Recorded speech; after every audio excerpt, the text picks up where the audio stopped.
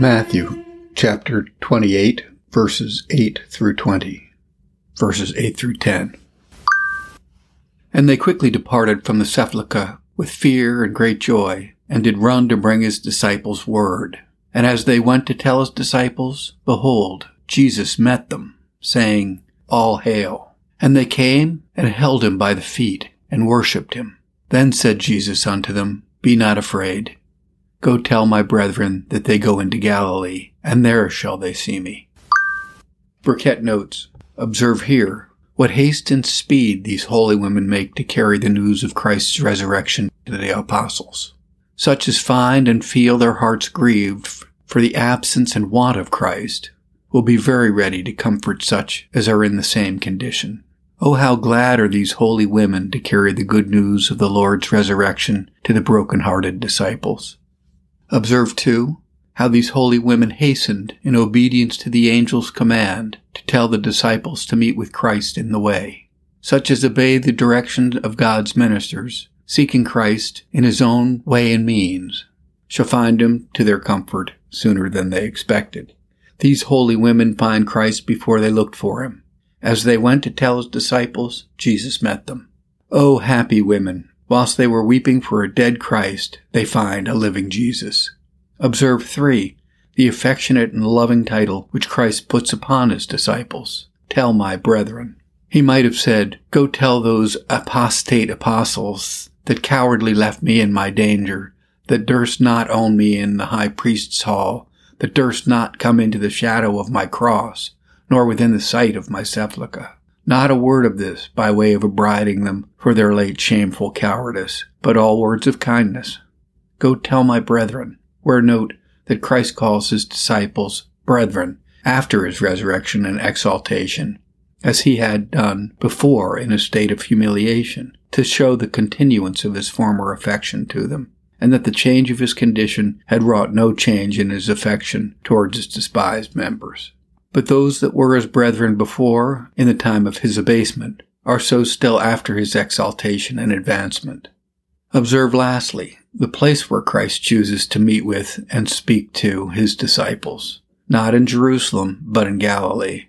I go before them into Galilee. There shall they see me.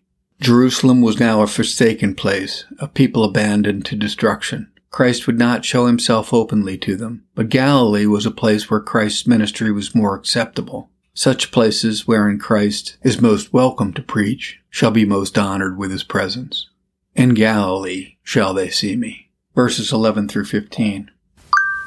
Now, when they were going, behold, some of the watch came into the city and showed unto the chief priests all the things that were done. And when they were assembled with the elders and had taken counsel, they gave large money unto the soldiers, saying, Say ye, his disciples came by night, and stole him away while we slept.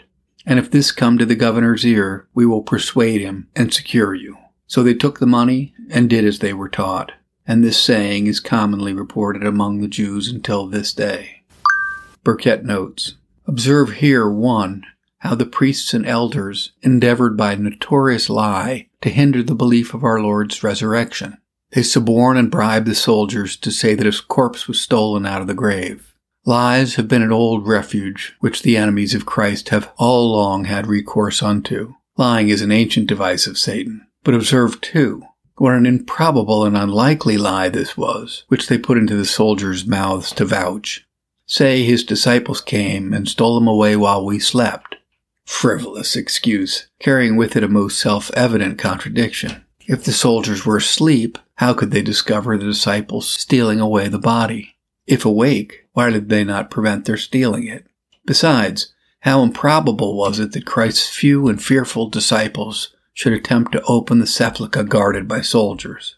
And as unlikely was it that the soldiers should be all asleep together, and so fast asleep, too, that the great stone at the mouth of the sepulchre should be rolled away, and not one of the soldiers awakened with the noise.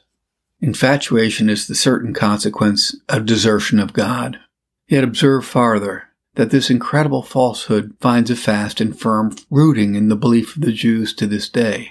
Note thence that it's a righteous thing with God to deliver up those to strong delusions even to the believing of notorious lies, who will not yield their assent to divine truths upon the clearest evidence and most convincing demonstration. How strange is it that such a falsehood as this should find belief among the Jews to this day? But where truth is obstinately rejected, a lie, though never so improbable, is received.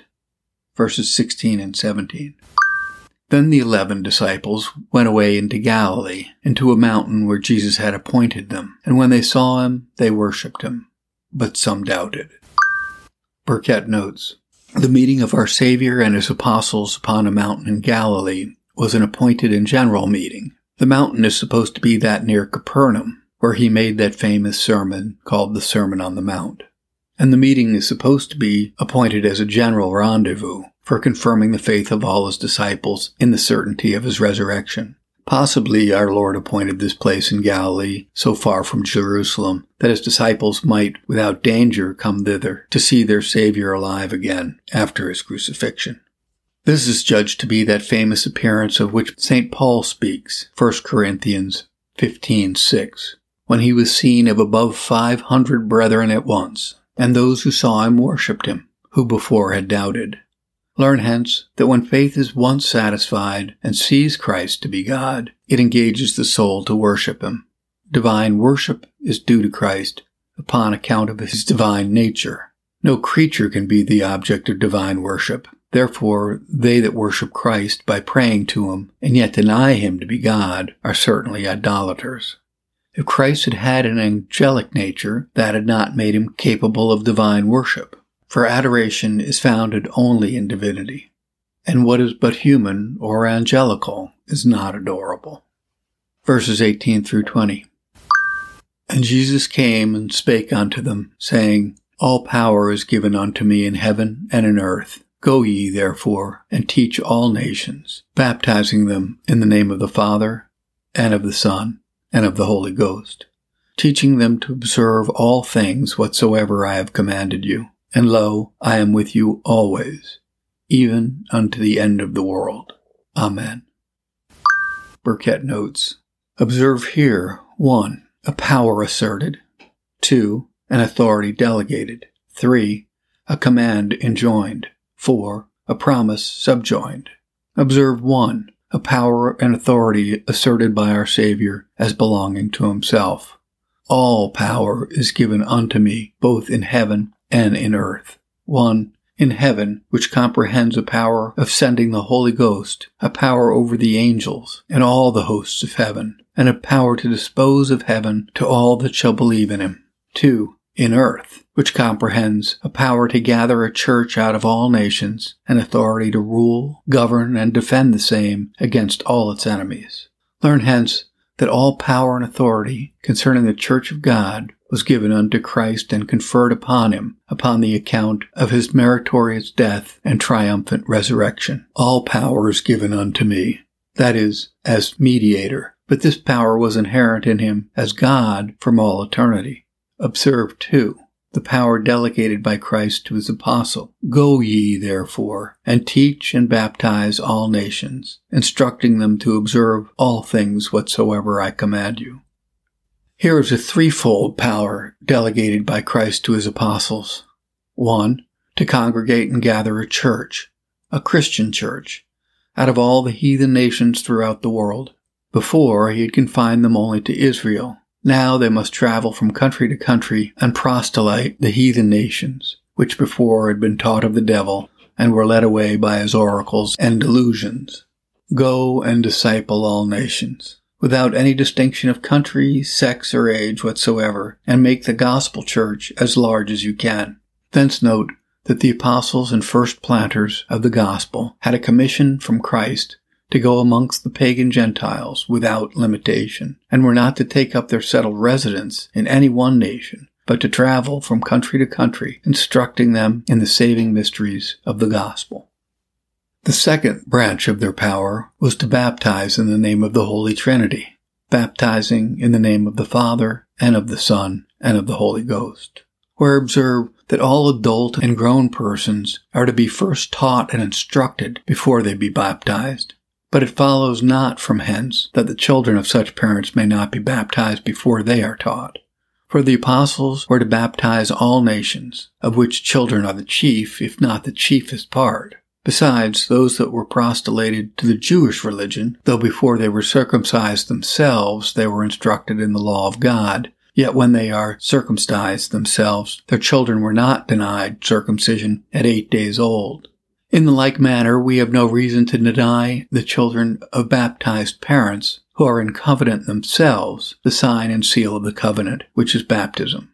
God having assured his people that he will be the God of them and their seed. If this privilege be denied, the children of Christian parents are in a worse condition than the children of the Jews, and consequently, infants are in a worse condition since Christ's coming than they were before, and the privilege of those that live under the gospel are straighter and narrower than those that lived under the law.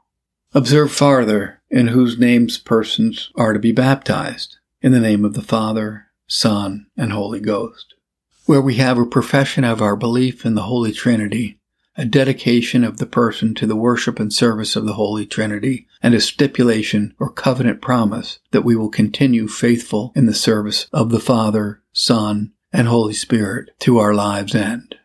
The third branch of the power which Christ delegated to his apostles was by their ministry to press upon all their converts a universal observance of and obedience to all his commands, teaching them to observe all things whatsoever I command you.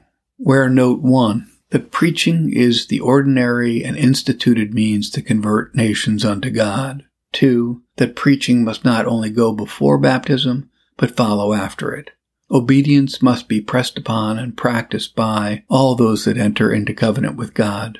Otherwise, they lie under a great condemnation.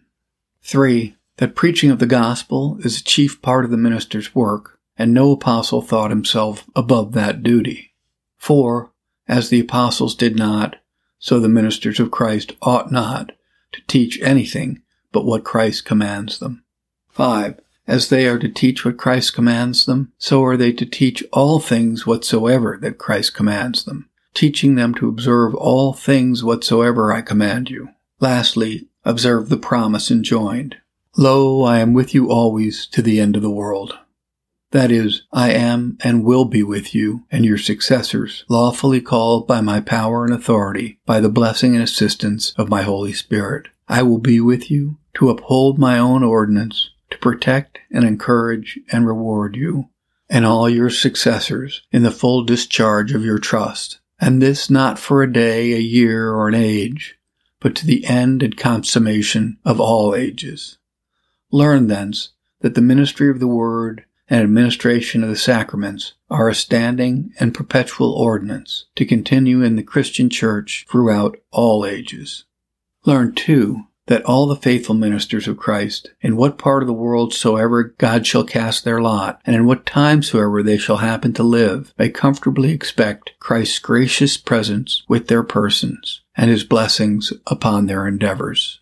Lo, I am with you, I am always with you, and to the end of the world I will be with you. Thanks be to Christ for the gracious promise of his spiritual and perpetual presence with his ministers to the end of the world. May this promise cause us to gird up the loins of our minds, increase our diligence, zeal, and fervor, accounting no labor too great, no service too much, no suffering too severe, so that we may but finish our course with joy and fulfill the ministry we are engaged in. Amen. Amen.